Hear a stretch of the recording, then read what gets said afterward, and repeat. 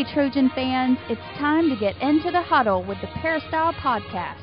The Peristyle Podcast is your weekly ticket to USC football and recruiting news. Don't forget you can download the podcast 24/7 at our new website, peristylepodcast.com. And now, here's the host of the Peristyle Podcast, USCFootball.com publisher, Ryan Abraham.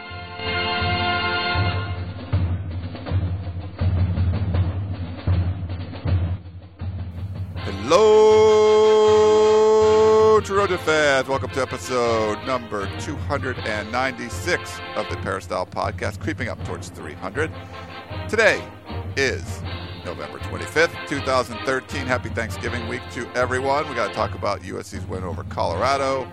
Got to talk about the game coming up against UCLA. I don't know if you know that, but USC plays UCLA on Saturday, 5 p.m. on ABC at the Coliseum.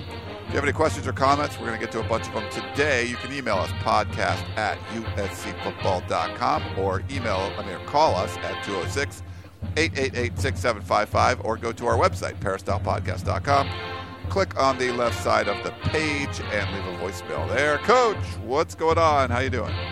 How you doing, Ryan? And before we get started, happy Thanksgiving to everyone out there, no matter where you are, no matter what day you're listening to the podcast, but it's a special time of the year. And it's exciting not only for Thanksgiving and the holiday season, but also for all the big games this weekend and then championship weekend and all the bowl games. And it's just a great time of the year, Ryan. And, you sort of get fired up at this time of the year, and it's a one-game season this weekend. Whoever wins this game carries it for a whole year. And, yes, it's an important game, but it's also the pride of being a part of a winning player on a team that beats each other, and that's what makes it so much fun. All right, before we jump into all the USC Trojan football talk, I want to thank our sponsor, Southern California Tickets, sctickets.com. 1-800-888-7287 is the phone number if you want to go to the game this weekend. Definitely go to sctickets.com. They can help you out if you need tickets if you want to go to other sporting events, you want to go to the theater, concert, something like that, sctickets.com will help you. And just want to remind everyone, you can follow me on Twitter @InsideTroy. Tweet a lot during the games and throughout the off season if you want to find out what's going on Twitter. If you haven't tried Twitter yet, it's a pretty fun tool. And you can also get Coach Harvey Hyde on Twitter. He's been tweeting a lot lately. @Coach Harvey Hyde. That's @Coach Harvey Hyde. Never thought Coach would be doing the Twitter thing, and he's doing it now. I didn't think I would ever either. So that's two of us, okay? We agreed before we get started today. But, one thing I want to mention, the national championship game in the Rose Bowl, of course, every year is in the Rose Bowl on January the 1st. The national championship game is Monday night, January the 6th. And a lot of people have never been to a national championship game. I know maybe your team's not playing in it, but it's an exciting event to go to. Now, the ticket prices are expensive, but remember, you don't have any travel. If you're listening in Southern California, was what I'm talking to. Travel expenses or hotel expenses, so you might have to pay a little bit more for your ticket, but you have a chance to go and see who will be the national champion. It's great. Last year I went down to the Orange Bowl and watched Notre Dame and Alabama play. It's something special. And you mentioned it a moment ago when you talked about Southern California Ticket Service. They can help you get those tickets. You might pay a little bit, but you can't get them, so you might have to pay a little bit more to get them. But you'll see something it'll be very special because it's the last year, Ryan, of the BCS setup, which means the winner of this game is automatically the national champion. Now, in the future, it won't be that way in Pasadena. It might be a semifinal game. Or then again, it may not ever have the championship game, but that's something you bid on. And I've been trying to persuade Pasadena to bid on one of these games, and next year it's going to be in Jerry Jones's stadium in Arlington. So this is the last time, possibly in a long time, you'll see that or have that opportunity. So I just wanted to tell everybody that in case they were thinking about going or not going, there is that opportunity. All right. Well, Coach wanted to jump into some of these questions right away. We want to talk about the game a little bit. We want to talk about UCLA and Coach Orgeron, lots to get to, but I think we'll start off with John and Irvine, and it's a subject that I know you like a lot, Coach, about the fullbacks and how they get used in the offense. We got to see a little bit of Soma Vanuku in that game. But John in Irvine says, Soma showed us last night, this was obviously Saturday night he's talking about, that he has the speed to play tailback, but he also has the size and the demeanor to be a great running and blocking fullback. I know Soma was a very good running back in high school, as was Pinner. Using the up fullback in the run game adds all sort of additional deception variety in the power run game, in addition to the quick hitter option other than the QB sneak. It also forces the D to stay in their gaps and can make the defense pay for selling out on outside penetration or focusing solely on the movement of the tailback. What do you think about utilizing the fullback more? That's John in Irvine. Well, John in Irvine, I agree with you 100%. If you've been listening regularly through the year, you've heard me say you've got to get the fullback more involved in the offense. Now, the way they got him involved in the offense was the flat passes, which were great. Vanuku caught him, and they started the game, but they're having trouble running the football, if you remember, and they had to keep moving the chains, and they used him in the flat, and it worked very well. And the way they got him going as a running back was a tailback at the end of the game, and I have to agree with you, he really did surprise me with the speed he had when he broke through, and that one back had an angle on him, but he ran away from him. Not only is he a complete player as far as a fullback, and he'll play in the NFL, and he's only a sophomore, so he'll be back, but he's an excellent player on special teams. I mean, he plays on every special team unit just about. He blocked that punt where they got a safety, where they really needed those 2 points at that time because they weren't really moving the football that well against Colorado early in the game. They had to rely on the pass. He's a good blocker. He leads you to every play. I like to see him run, take some splits in the line and run a counter with him off the power and run a quick trap up the middle with him against a even defense where you block it or full block it, and he runs right up the middle and breaks off the guard's block and gets down the field to hold people at home so they can't just pursue immediately.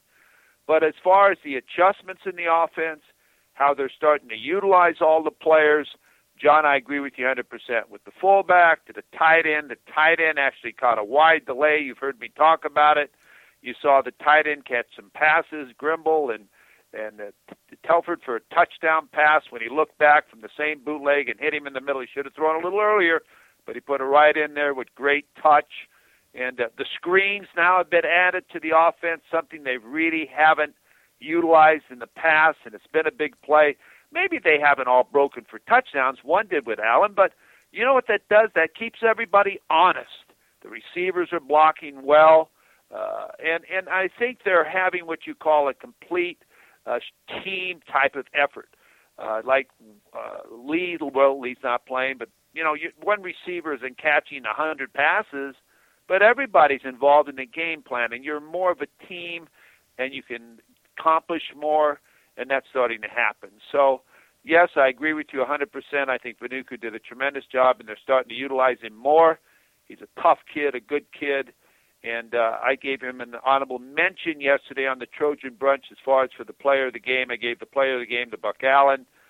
He just makes a difference. He's going to be a phenom as far as a football player, and I gave him an honorable mention as far as what he did in that game. So I think I answered that question for you because I was just as excited. 30 minutes later, I've answered it. That's very good, Coach. All right. Thanks for that one. Certainly he's a guy. Soma Vanuku's a guy that's changed his fortune. He was someone that he turned things around. Certainly. It didn't look like he was dropping passes. He wasn't really contributing. Now he's not only the best special teams player that USC has, but he's also a big part of the offense. He's that big run that he had. He caught a touchdown pass against Stanford. I mean, scoring against Stanford is a pretty big deal. He's certainly changed things. He's blocked 3 punts so far this year too, Coach. So just a lot of things that he's been doing, a lot of ways he's been contributing to the team where before it seemed like a lot of people were kind of down on him. I agree 100%. I know his number and I can pronounce his name. Very good. That's always a good start. All right. Let's go to Ben. He said, USC ran the ball on first down 12 times in the first 3 quarters against Colorado and gained a total of 26 yards. How is Colorado defending USC on first down, and what is the best offensive response to that. And Coach, just to add to that was something we saw against Stanford. Really had a hard time running the ball, and they were getting a lot of second and third and longs. And you kind of expected that against Stanford. I don't think people expected that against Colorado. Well, the number one thing you want to stop against USC is the run. They're a running football team. You hear me talk about you've got to run the football to make your play-action pass work, and that's why their play-action pass works is because they will attempt to run the football. Now, they haven't been as successful the past couple of weeks as far as pounding it out and going 5 yards, 4 yards, 3 yards, 10 yards, 8 yards. But what they've done with the running game, and as you see them as they wear people down, they've been able to get the big play. They've started to turn into a big play type of football team, both pass-wise and run-wise. So you can't give it up. They put more in the box now. They put more people in the box because they know they have to stop the run. Marquise Lee has not been playing, so it's been easier for them as far as in the secondary. So I think that they just jump up there in the box and they're playing the run. And I don't want to give excuses, but let me tell you, the reason I couldn't tell what they were doing is the production by the Pac-12 network was like I had to get a not binoculars, what do you call it? Those bifocal, whatever you call it, to see the game. I mean, you couldn't read, first of all, down distance or situation when they gave it to you. It was that small. And they have a pretty big TV set. And then the announcers forgot about talking about it as far as how many yards were made on that play, first down or second down and 8 or whatever. So, and in the production of the game, golly, I don't even want to get in that and waste you people's time, but it was absolutely horrible. It looked like he was playing with candlelight. I'm serious. And they want to know why that production isn't on DirecTV. I mean, some screens, on my big screen, it was smaller than what the screen was. Now, I don't know if anybody else had that problem, but I did. So it was hard for me to follow the game and be able to tell you exactly what was going on. A lot of the plays, when Seymour got hurt on the pick, they really didn't replay that much, so you could see actually what was injured. Did he get a concussion? Was it his knee? What was it? It looked like to me a little bit of a concussion because he was down on all fours. It wasn't like he was holding his knee or anything, but it was very poorly produced, okay? And I'm not afraid if they know I'm talking about this, but maybe it'll help them improve it, okay? I'm the honest type of guy. When SC's good, I tell you they're good. When they need help, I tell you they need help. Well, somebody's got to call up their Pac-12 network and tell them, hey, you need to hire somebody or get some new equipment. Well, yeah, we actually had a voicemail question before. It was about the Pac-12 network, too. I didn't really want to get into that, but well, you can get into it anyway. Well, obviously it was a real problem. And we saw on Twitter, like I was there tweeting from the press box. I was on the field, so I took a bunch of pictures, Coach, before the game. You could see snow still on the field. And so I tried to take some pictures of these guys warming up, if they had extra clothing on and things like that, just to get people a feel for what it was like, because I know a lot of people aren't going to be able to watch it. And we did have a lot of people mention on Twitter that they appreciated the tweets and what we were describing, and I tweeted a lot of photos and stuff, mostly because there were a ton of people that couldn't watch it, and maybe they didn't feel like going out to a bar or restaurant to check it out or going to a friend's house. But a lot of people weren't able to watch this game. Well, you didn't miss anything as far as the production part of it. As far as the game, you did, because what you tweeted out was more than what they showed, okay? As far as the sidelines, they didn't see if anybody was in capes. Maybe you can tell me. Did they have heaters on the sideline? Did they have capes on the sideline? They never really showed any of that behind the scenes in this type of weather of how people were trying to stay warm. Maybe you can help us with that, Ryan, because believe me, no one talked about it. No one showed it. Yeah, I just don't know what was going on. Yeah, we didn't see when I walked around the sidelines and said, well, the problem, Coach, is it's very narrow. When you walk around that stadium, usually if I'm on the field and I could take photos or video, there's an area between the 25s, I think. Is it 20s or 25s? That's the bench area, one on each side for each team, that you can't go into. It's not roped off, but there's lines on the field that you don't go into where the players are, and they're not allowed to leave and go where media people can be, anyone doing photos or video, and they kind of walk up and down the field depending on where the ball is, and they kind of move this massive humanity, and there's benches there and stuff, and usually you can walk behind them. There's areas behind the so you can get from one side of the one end zone to the other. You have to kind of walk behind these guys. Well, there really was no room to do that. Like, you're walking kind of through this massive humanity. But yeah, I didn't see anything super special that was, some way different. I mean, people definitely trying to keep warm, but I think they were just kind of into the game and using that. But there wasn't anything outrageous that I saw. And there was probably some small things that I probably didn't notice, but nothing that was kind of crazy on the sidelines to do that. But the snow, the snow was all kind of in the end zone, and everyone I talked to that was down on the field the whole game, Coach, usually had coats and layers, and you were pretty warm, just your body was. Everyone's feet got cold. So I'm curious to see if the players' feet got cold. That was the one thing I think that everyone, even the fans in the stands, they were like, yeah, I was warm except for my feet got cold. No, the players' feet get cold. Believe me, they do. And that's why you saw a lot of stingers, because when it's real cold and you hit the ground, you get stingers because it's so cold. But all the players that went down with those came back and played. Once they loosen up again and it goes away, you can come back and play. But that's part of playing in cold weather. So, enough on the production, enough on the Pac-12 network. But I hate to bore you people with that. But, when you watch a game and as Larry Scott says, well, first of all, 7:30 kickoff in Colorado at this time of the year. Well, you got to do it. We got to have a game. We got to have our late game. Well, first of all, it's back at 6:30. It's 9:30 when the game starts. Okay, so I don't know what type of exposure you're getting on the East Coast, and I don't know how many cable networks carry the Pac-12 network back there. And then they all say it's supposed to be a student experience. Well, I don't know how many students were having a great time at this game and tailgating for your fans when you schedule a game that's that late. Really, I'm not trying to take anything away from other games, but the Arizona game would be a nice atmosphere at night.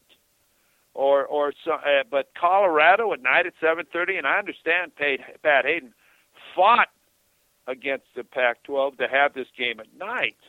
It's just something you don't do. You can have an afternoon game up there, but a night game up there?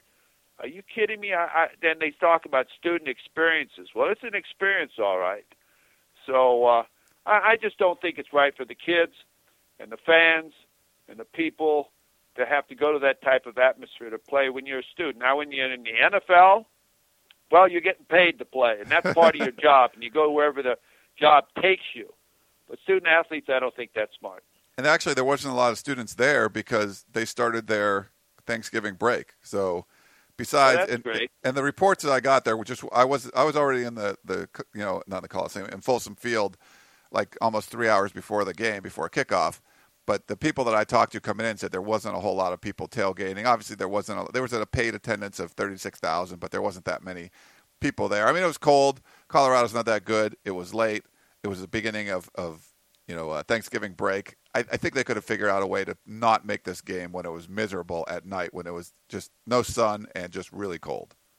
Well, what I did is I took the TV I had down to Vaughn's Market. They have a big refrigerator. I sat in there with the TV on with the refrigerator just to see how it would be. And it wasn't bad because there wasn't any wind, Brian. Yeah, the wind kind of whipped through. There wasn't too much wind. Actually, there wasn't a lot of wind there either, to be honest. I was watching for that because, when it's cold, you certainly can make it a lot colder. I mean, I grew up in New England, so you know about, wind chill and things like that. Yeah. But I left New England, Coach, because I don't want to be cold. That's why I live here in Southern California. So it wasn't really a fun thing. I got to throw a few snowballs, but that was about it. Great. Okay, now we've had a lot of fun, and for all of you out there, we're in a good mood because, of course, the Trojans won, and it sets up this big game against UCLA. Plus, it's holiday season, and again, we want to wish all of you a happy holiday season. What's next, Ryan? Oh yeah, let's get back to the questions here. Luke, we're a little tangent there. Sorry, everyone. Luke says, "What happened to the USC defense in the second half, and what is Coach Hyde's view of the coaching reason for so many points being scored on USC in the second half? Well, I was concerned a little bit that they did substitute a little early. But again, I know Coach O is really into this player atmosphere, emotion, everybody being happy and being a part of the team and programming something. But in today's football game, you have your left corner out, Seymour, and it's difficult that, I could see them. And Colorado really didn't challenge the left corner. I mean, at sometimes during the game, I wasn't quite wondering what they were doing. They were running the football a lot. The clock was running. It's like they weren't trying to catch up by throwing the football down the field, which they did, and when they did, they were pretty successful. I wasn't quite sure what was going on. Now, when it got to be whatever it was, 40-29, I think it was, and then all of a sudden I saw Coach O, and you did too. You saw him put his number one finger up, saying it's time for number one to get back in the game. But all you need to do is score it, get an onside kick, which they almost got, which they should have gotten. Yeah. But they didn't. Hey, they're back in this football game. Luckily, Vanuku comes in and runs that touchdown, which gave them some points extra to become comfortable where they couldn't catch up. But if they get that onside kick and they go after the left corner and throw the ball down the field where they're having success, hey, you're back. You're in trouble. So I think what came from this was this. I think now those kids had a chance to play. He showed confidence in them. He will be able to teach off the tape in the film, which is very, very important. But these kids don't play much in competition. So you can teach what they did right. You can teach what they did wrong.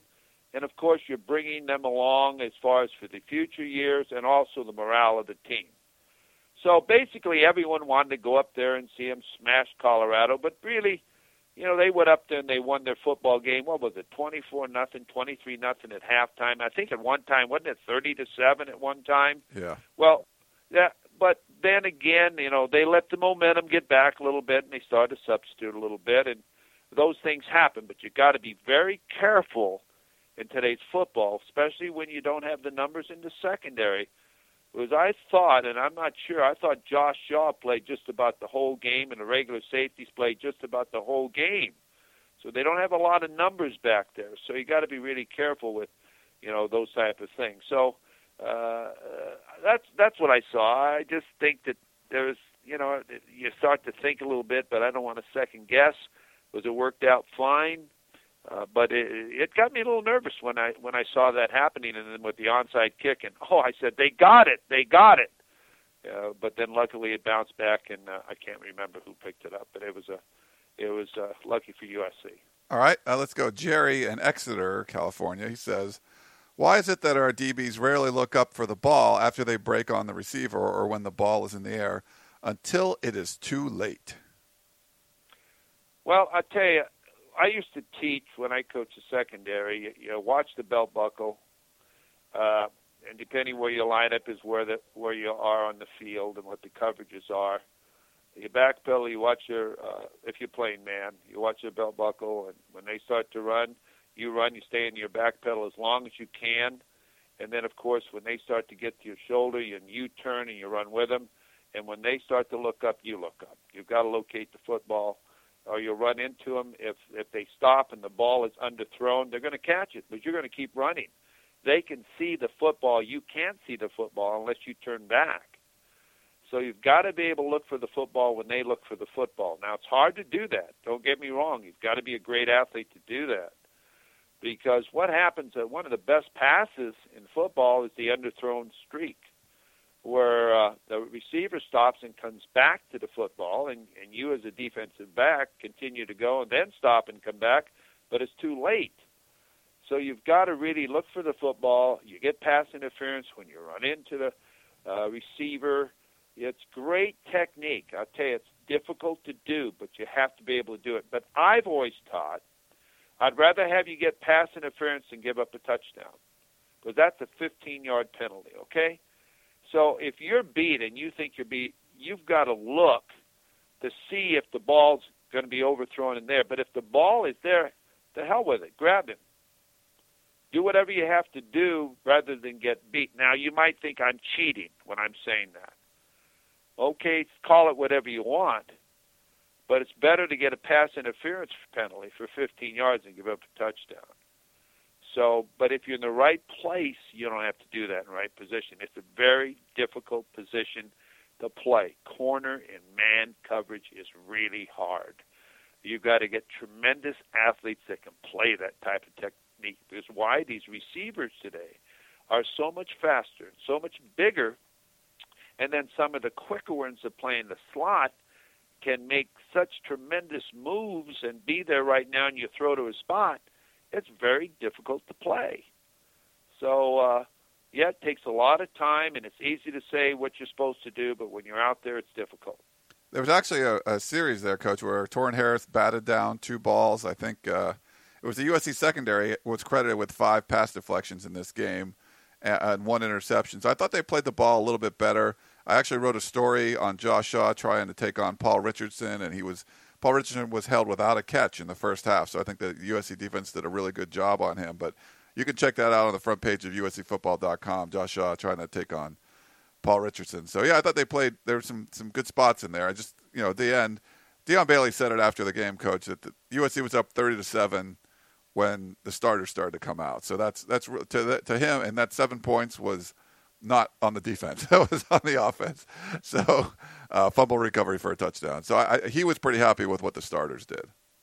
Well, you got to always be happy. When you go to Colorado, you're coming off a big win with Stanford.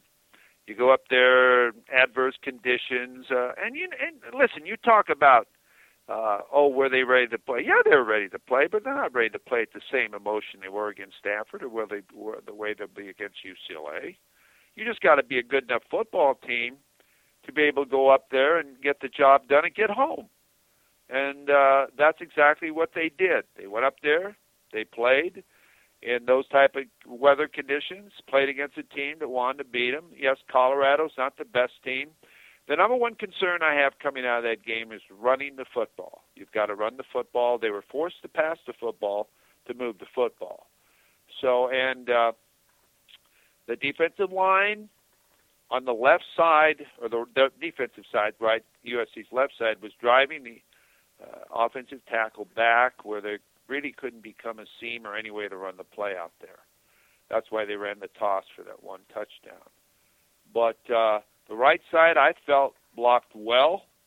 I really did. I think that was probably Kevin Graff's best game I've seen him play as far as on-rush blocking. Not that he hasn't played good games. I just thought he was more consistent, and that's where most of their success came. All right. Well, last question for you, Coach, and we'll let you go. This is from Martin in Ontario, Canada.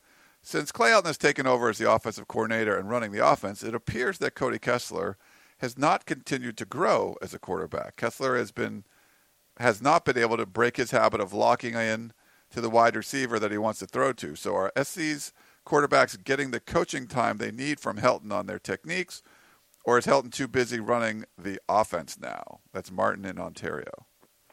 That's a good question because you, first of all, want to see the progress of the offense, and it all starts with the quarterback. I personally think that it's become Kessler's offense. I see him now taking over. There's more confidence with him when he needs to throw the football. I think he's thrown the ball well with great touch. He's had a couple of drops, but I think he's improving. I think that when he's running, like when he ran that bootleg and threw the touchdown to Telford, he locked on, and then he looked back, and that's why the pass was a little bit behind time, but he got it perfectly between those 2 defenders for that touchdown. And once he starts doing more of that, you will not see the secondary flying to the sideline to take away the out routes, stop routes, and so on that USC is running. So if you start to run more across the field and he looks back, you're going to be able to cut down on pursuit, and he'll start looking there more. He'll start looking there more now because he has success with it. Once you have success, you go back to it and you look for it. Like the seam routes they're running to the middle of the field and the wide delay that they added.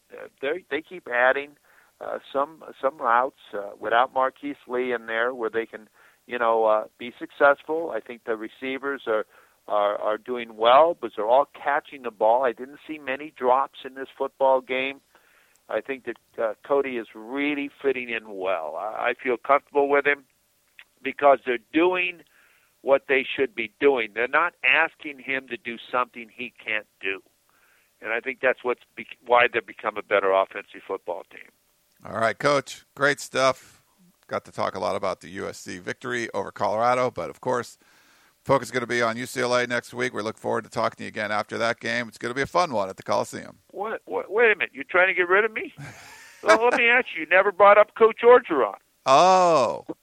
Well, you know what? Why don't we do that? I got to get my 2 cents in. So, Coach, there's this thing that's happening at USC right now where they fired their head coach of the football team. I'm not sure if you heard this.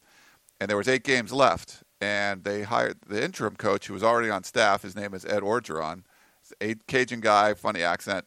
Well, he went 6-1, and he's 6-0 in conference. What do you think about him sticking on as the permanent head coach, or do you think USC should go outside and hire someone else? Well, I think that right now he's got to continue with the interview. He hasn't done enough so far to get the support of the administration. I haven't really heard a strong statement saying, hey, he's doing a great job. It's really great. I mostly hear that they're out searching the nation to find out who could be a bigger name.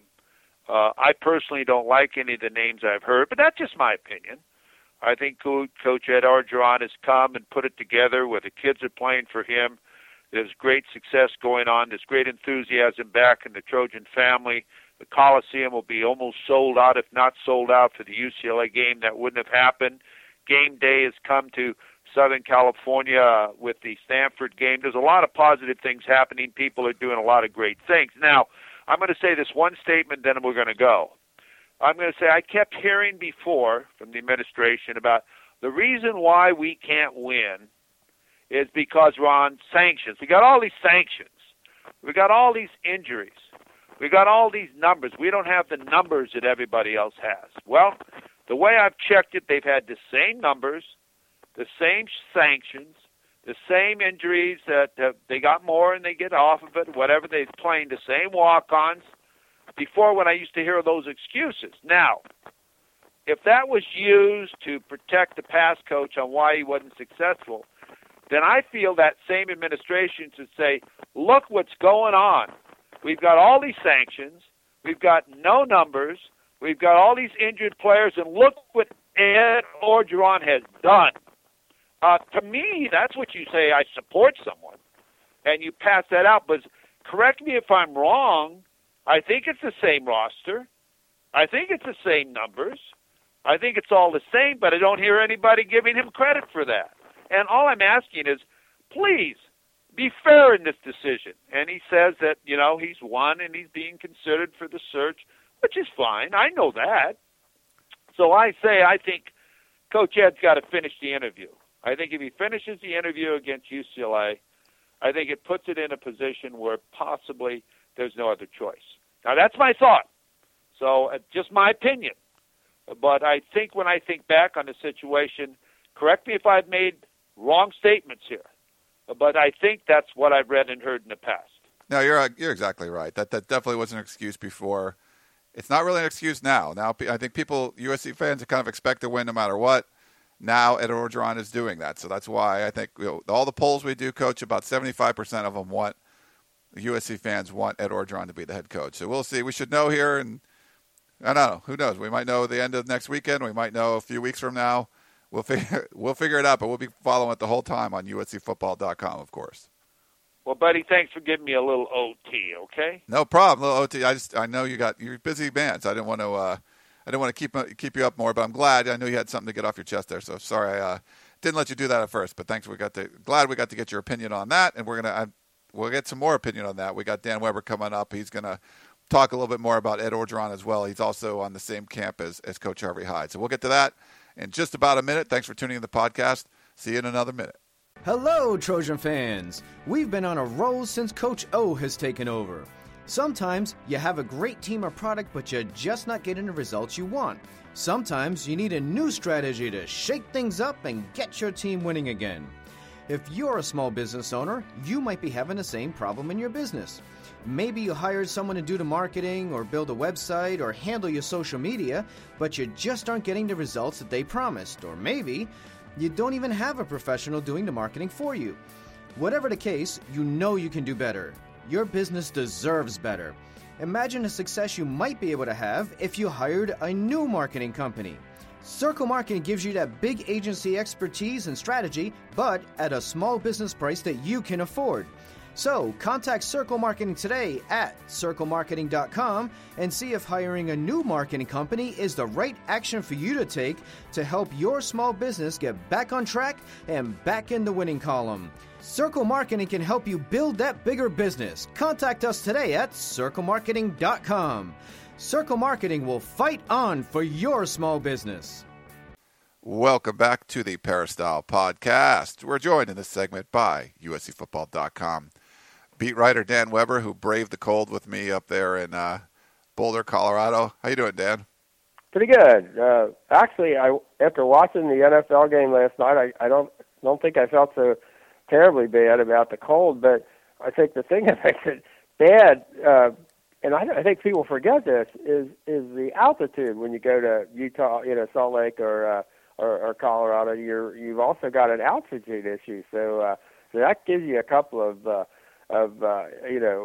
climate related, or I don't know if that's even climate, but which makes it really special the way this USC team in recent years has performed in situations. They came back strong a year ago at Utah, 2 years ago at Colorado in almost as cold a weather.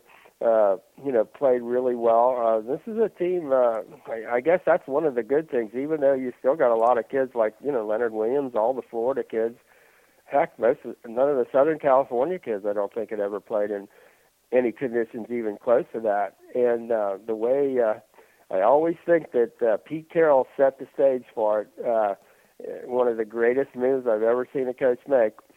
They were playing Washington State, and the history had been that when they get bad weather in Pullman, that USC tends to, collapse. And that was the night that it rained, sleeted, snowed, and hailed in the half hour before kickoff. And the Washington State students were going crazy, thinking, this is it. USC's going to fold, blah, blah, blah.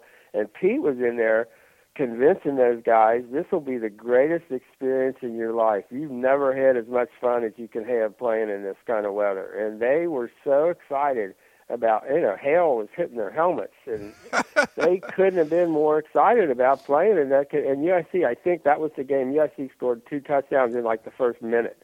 And just beat Washington State to death.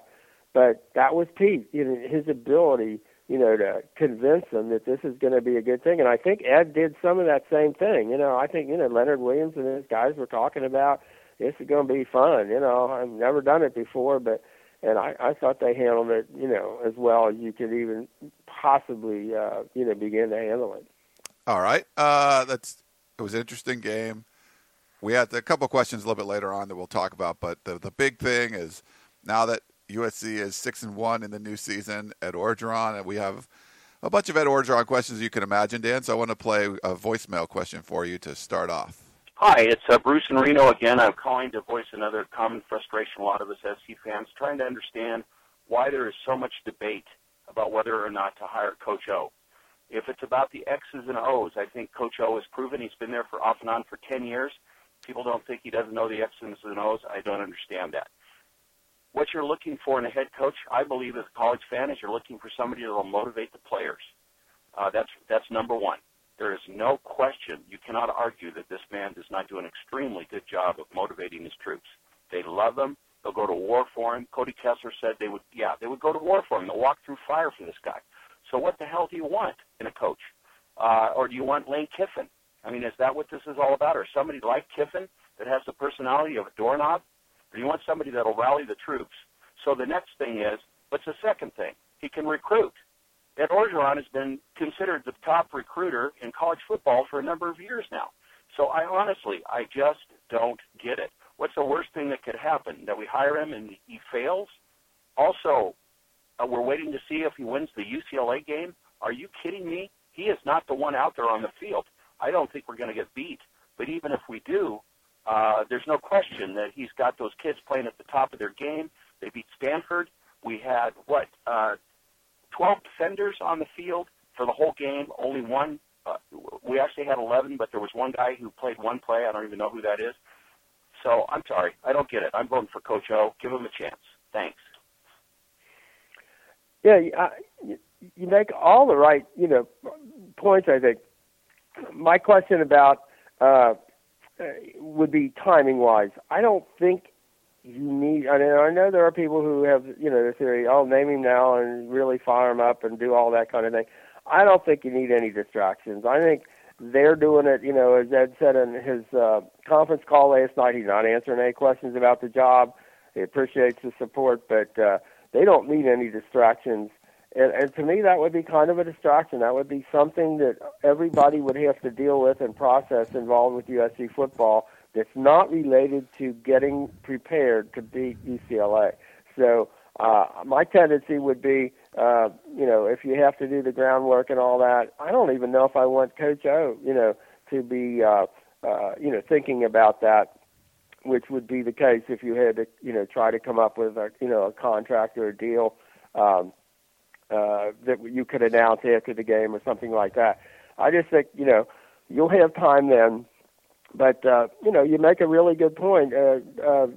What is there that he's not doing? And I think so much of the emphasis has been on all of the things that he does that you can see, the sideline behavior and the rah-rah and bringing back, all the, the fun and the food and all that kind of thing. But what he's done that, we get to see is the way he's turned practice around and streamlined it and sped it up, and the way what they do in practice now completely relates to the tempo and the speed of the game on Saturday. So there's no, it's going to take us a while to get up to speed because we've been going half speed in practice all week.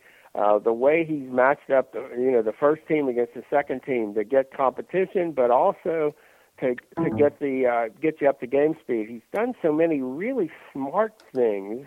The way he's used his assistant coaches, the way he's made changes, but it doesn't look like he's the one that, had the little meeting after the Arizona State game with Clancy Pendergast and, about Josh Shaw having to go back to corner. I think he's really, the next week it was a meeting with Mike Summers about, really squaring away some assignment issues and mistakes that were happening in the offensive line. Those were Ed, but not with a heavy hand and not with it has to go through me. I want it to go through you. And that's what's happened. The way he's allowed Tommy Robinson to handle the personnel groupings and rotations for running backs is unbelievable. I mean, nobody in the country could have withstood the loss of 4 of their 6 tailbacks who you could say, going into summer practice, it would have been numbers 1 through 4. And they're all gone, and they still can generate that kind of a running attack. So, as far as I'm concerned, I think the things he's done are all the smart, really almost unseen things that, have gotten this team to where it is, not just all the, the real obvious ones that everybody, writes about and talks about and that the kids love. What they love is going to practice. They love, you should see them going to practice. They enjoy it from beginning to end. And one of the reasons is they know they perform well in practice. It'll be reflected in where they are on the team and how it turns out, in terms of games and participation. And it also, they understand that what they're doing at practice is going to be what they're going to do in the games. They see the connection now. There were times where I think kids thought, what are we doing? What we practice all week, we might not even do it in the game. Everything might change. And that happened a number of times where it was like, what's the connection between practice and games? That's been reestablished. And you got to have that because practice really matters. and so they're practicing so well. And that was one of the things we really didn't like about the getting on the Lane train was practice didn't always connect to games, and practice didn't always mean a lot. And practice actually held them up, I think, a lot of the times. And it was, like an NFL, a bad NFL practice. And that's not what college kids need. There's a comment from Jeff, the math teacher in Fountain Valley, I wanted to read, and then a question from Percy Tillman. He said, "Hey, Ryan, since you've been talking about us fans, how us fans feel about Coach O, I love him so much that this weekend I watched a Sandra Bullock movie just to see his cameo." That's sincere love right there. Again, that's Jeff, the math teacher in Fountain. Now, there are people who have different opinions about Ed's acting ability, although he kind of looked like himself, but he looked like kind of a nervous version of himself, where one of the neat things is I think the real Ed is such like a cool guy in terms of he's really that guy. He's really that real football coach from, Southern Louisiana. I mean, he doesn't have to play that part. And I think, unfortunately, in a movie, they tell you got to play that guy. Well, he is that guy, That was funny. I actually haven't seen the movie yet. I've read the book, but I haven't seen the movie. I got to check that out. But Percy Tillman had a question. He said, "I have friends that are alumni of USC, and they really want to hire Ed Orgeron. For the most part, I agree. Unless they lose to UCLA, that would be an ominous sign to me that he can't beat the Trojans' most bitter rivals. Which coach has started a career losing to Notre Dame and UCLA in the same year and actually did well enough to bring titles eventually?" Thought that's an interesting point. Percy Tillman. Yeah, I don't know. I know Pete lost to Notre Dame and then went on that tear. That's a good. We'd have to look that up. I don't know. And I do think, though, when you say he lost to Notre Dame, you got to remember that was like in that period when they had 0 tight ends and 0 scholarship tight ends and 0 wide receivers fully healthy. I mean, it was unbelievable that they even got through practice, that they got onto the field with Notre Dame in the situation they were in, and they got every break went against them, every call went against them. So if you say he lost the Notre Dame game, I'm not sure.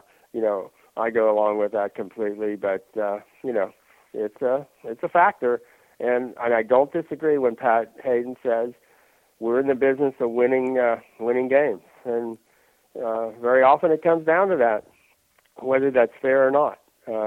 But I can understand that point of view and don't totally disagree with it. Yeah, Pete Carroll ended up going on to beat UCLA that year, though. That was kind of the turnaround, yes, it was. Right?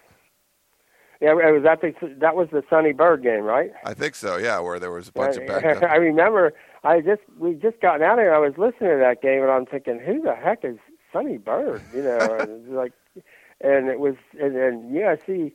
I think was that the Deshaun Foster year, I believe, from UCLA, and where he was, the Heisman Trophy candidate for like the first half of the season, and then all of a sudden they get into the last game of the year, and USC's got Sonny Bird running at tailback, and UCLA didn't have anybody, as I recall. And you just never know at college football. That's the beauty of college football. You really don't know how things are going to turn out. Yeah, it just can be crazy. It certainly is. But all right, well, let's see. There's more Coach O questions, if you can imagine that, Dan. And that is the difficulty, I think, and this will be the challenge of handling this week with this game, and yet you have all of these questions out there. A guy who can handle that and handle those kinds of distractions, that's a pretty good audition, for the USC job. No, it is. I like what he's doing right now as far as kind of pushing things off. As far he doesn't want to talk about any of this because it's really not the time to talk about. If he doesn't have to talk about trying to become the next head coach because he's putting, like he said, his resume on tape right now, and that's what he's actually telling his players.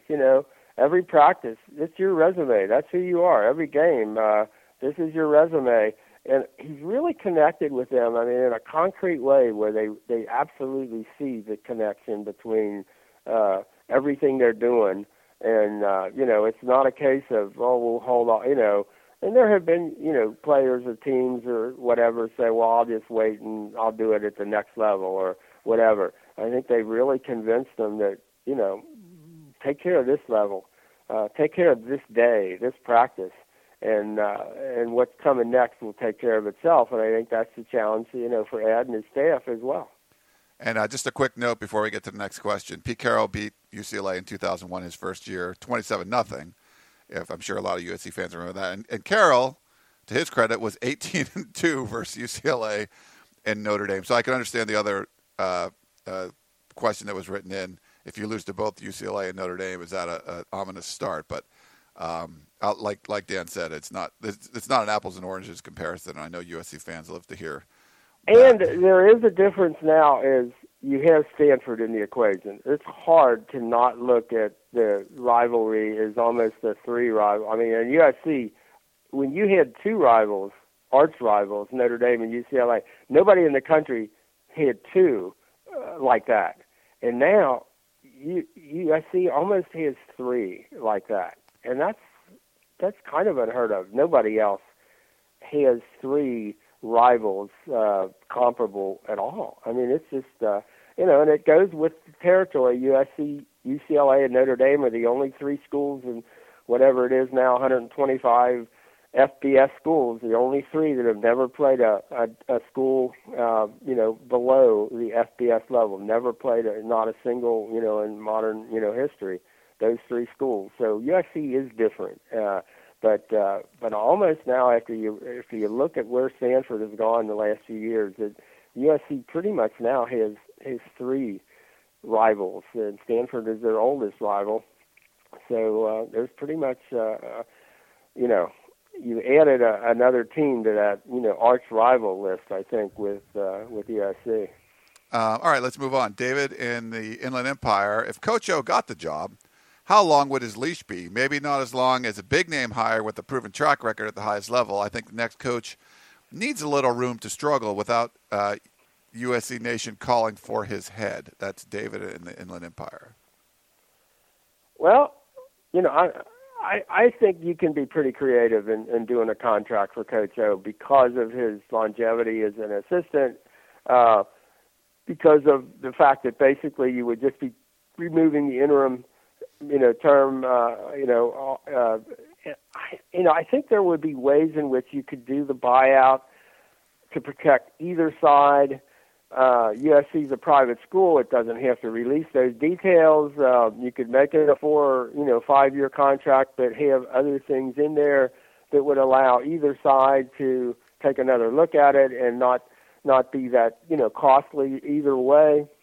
And I think that would be fair to to both sides in this particular case. That would be something you couldn't do if you go out and throw, a bucket load of money at some guy who's not sure he wants to come to L.A., maybe because it sure costs less to buy a house in College Station or something like that. Then you're stuck. I mean, you're buying him, you're buying all his coaches, you're buying all those transition costs, and you're paying off the USC guys who go out the door, and there goes your recruiting classes for a couple of years too. There are a lot of, so I think, financially, if you're looking at it as a bottom line guy, and I know that people say, well, it's going to be $100 million deal over however many years if you don't do it right and all that. And that's true. But if you're a financial, bottom line guy, it will be a whole lot less expensive now and less expensive going forward, to continue with that. I don't think there's any question, and I think you can construct a contract that's really favorable to both sides and fair, that USC would have more ability to do that with Ed than it will with some new guy with a new agent who's not really sure. Maybe he wants to, and maybe he doesn't. Maybe you can convince him if you give him a couple of $1 million more a year. Maybe he really will like coming to L.A. I don't know. I kind of like the idea of going forward with that and figuring out a way that's fair to everybody involved. All right, let's go. Steve, he's class of USC class of 1997.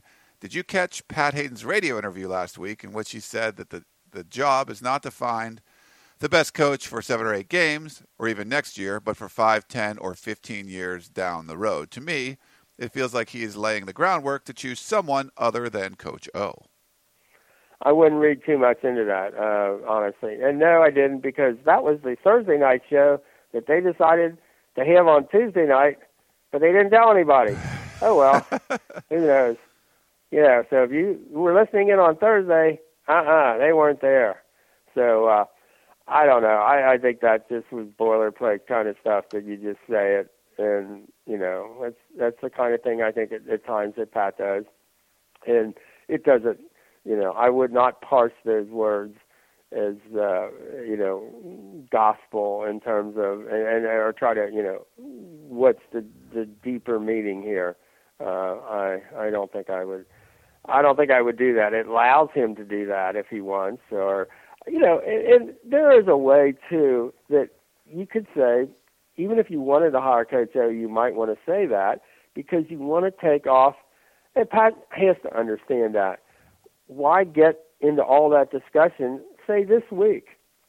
You got a football game to get ready for. You got a football game to get, to win. Kind of an important football game.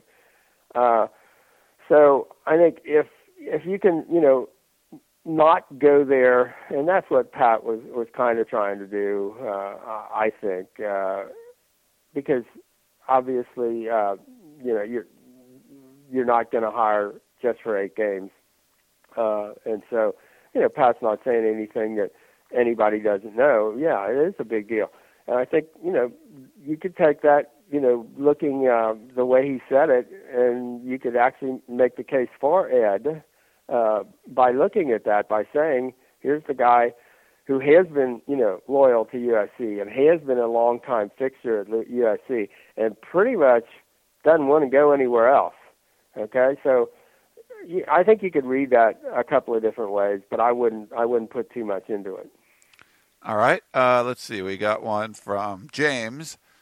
It seems that the last remaining hurdle, aside from the NCAA idiocy, that must be surmounted to fully reestablish the Trojans as a dominant program in the nation is to rekindle the attitude of physical dominance in the offensive line that has been lacking. Coach O obviously understands the importance of attitude and toughness, as evidenced by the way his defensive linemen have played, like Mike Patterson and now Leonard Williams. Do you hear anything about what type of changes he might make to his coaching staff, assuming he is selected to be the full-time coach? That's James. We could all speculate, and I don't know if we want to speculate at this point. I don't know if it's fair to anybody, that's there or in what direction. I mean, I think they've addressed those to some. I mean, Lane has, tried to address it, and then, I think a lot of what he ended up doing worked against addressing it. So I think, the simplification, and I think I think they've done a pretty good job in terms of, and there are people who, act like they know about conditioning and strength, and we got to do this and we got to do that. And one of the reasons I think people tend to underplay where USC is that, very often the weights are not up to date, so they look a lot smaller than they actually are. They've been getting there in terms of, size and strength. I think, using some of the, blocking schemes and some of the plays and the complexity and all of that, made for guys thinking too much and not just going out and blocking. I mean, you see more and more flashes of guys getting the job done. They're still not there yet. They're still, they need to really, to work on it. I think Mike Summers is a guy who is not a quick fix guy. He's a guy that, bringing you along, and you see, little bits of improvement here and there. You saw, improvements from the first half to the second half in the Colorado game. And yet, they have a ways to go. And you're right. Establishing offensive line dominance. I know, is the USC way. I mean, I know from back in the Midwest growing up, the one thing I always noticed more than, USC was tailback U or more than all the other stuff that you noticed about USC football, to me, it was guys like, all the great offensive linemen that you would see. And the thing I always would notice about USC's kids were they were these, the Anthony Nunez's, the 6'7", 290-pound guys who could really run. And that was unusual in those days. You had, these just really great-looking, Ron Yeri and Brad Buddy and all these guys that just looked like, man, now that's what and you didn't see that as much in the Big Ten. You didn't see that as much in the SEC, but you would see it in USC's kids. And that to me was USC football. So, yeah, I think you're right. If you can get those big, athletic guys that can run and dominate at the line of scrimmage, I think that's where USC football has to go and get back to. All right, we got one last one here. Earl in West LA. It's been 3 years, and the only good thing I see about having Colorado and Utah in the conference is nearly every school in the conference has 6 extra wins.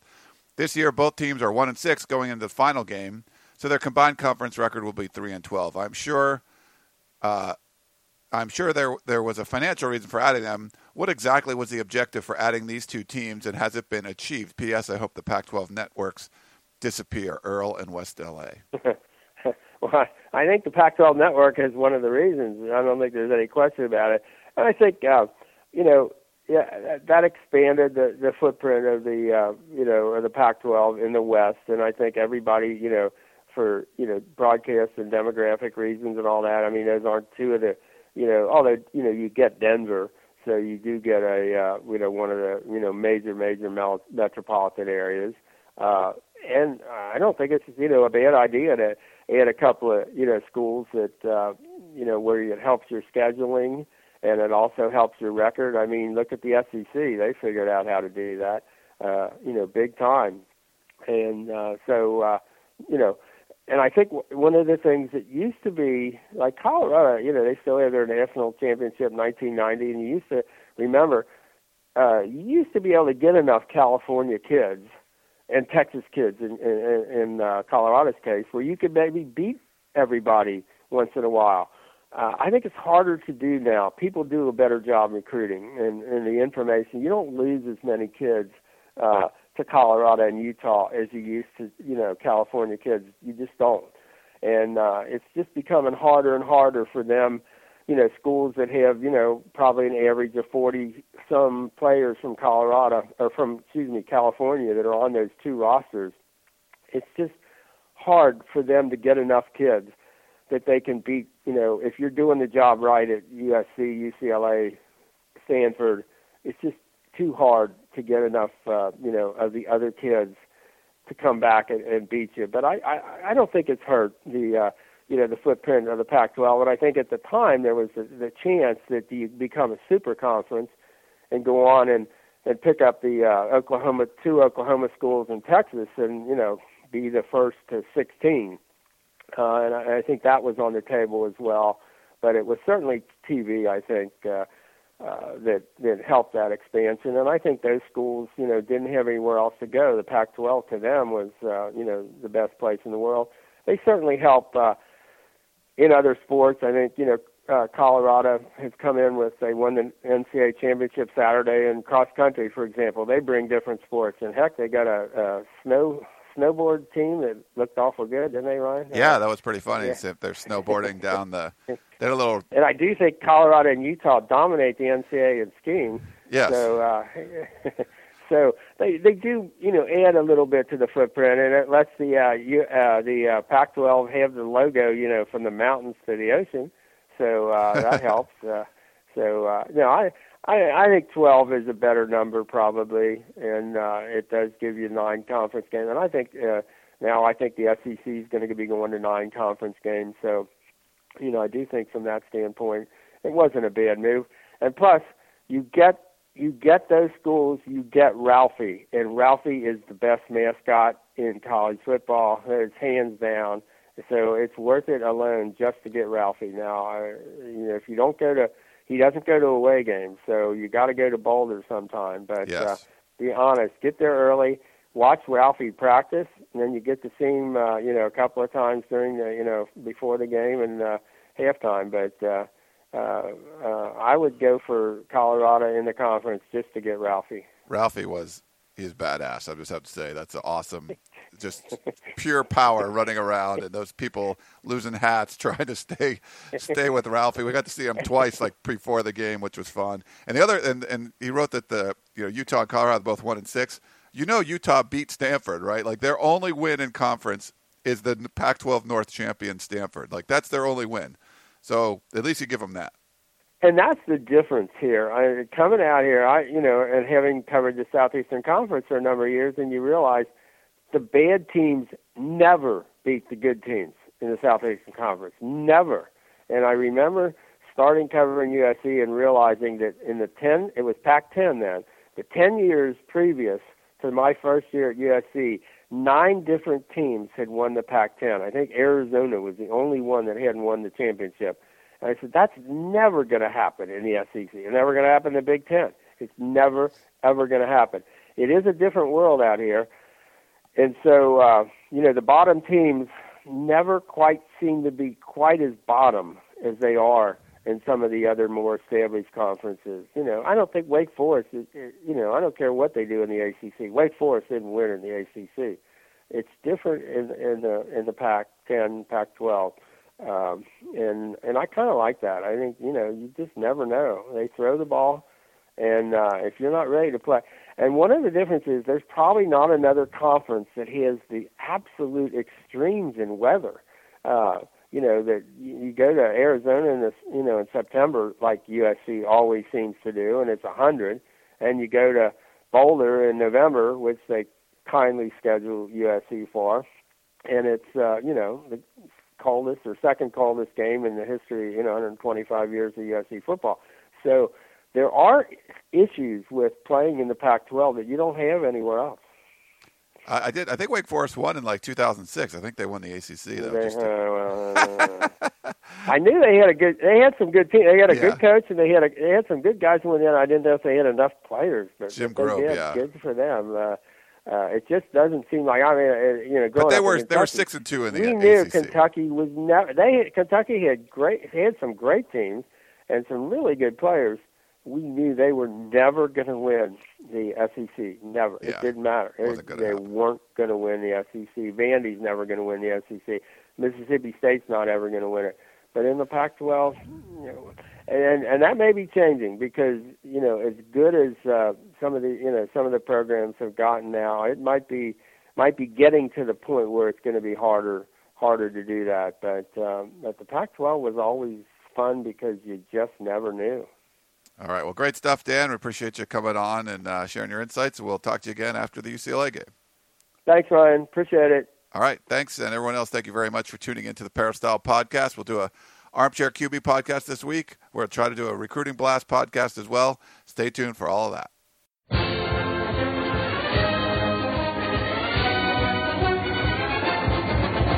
You've been listening to the Peristyle Podcast presented by USCFootball.com. Be sure to tune in next week for the latest news on Trojan football and recruiting. And don't forget, you can automatically download the podcast directly to your iPod or MP3 player for free. Just click the iTunes link on peristylepodcast.com or search for Peristyle Podcast at the iTunes Music Store.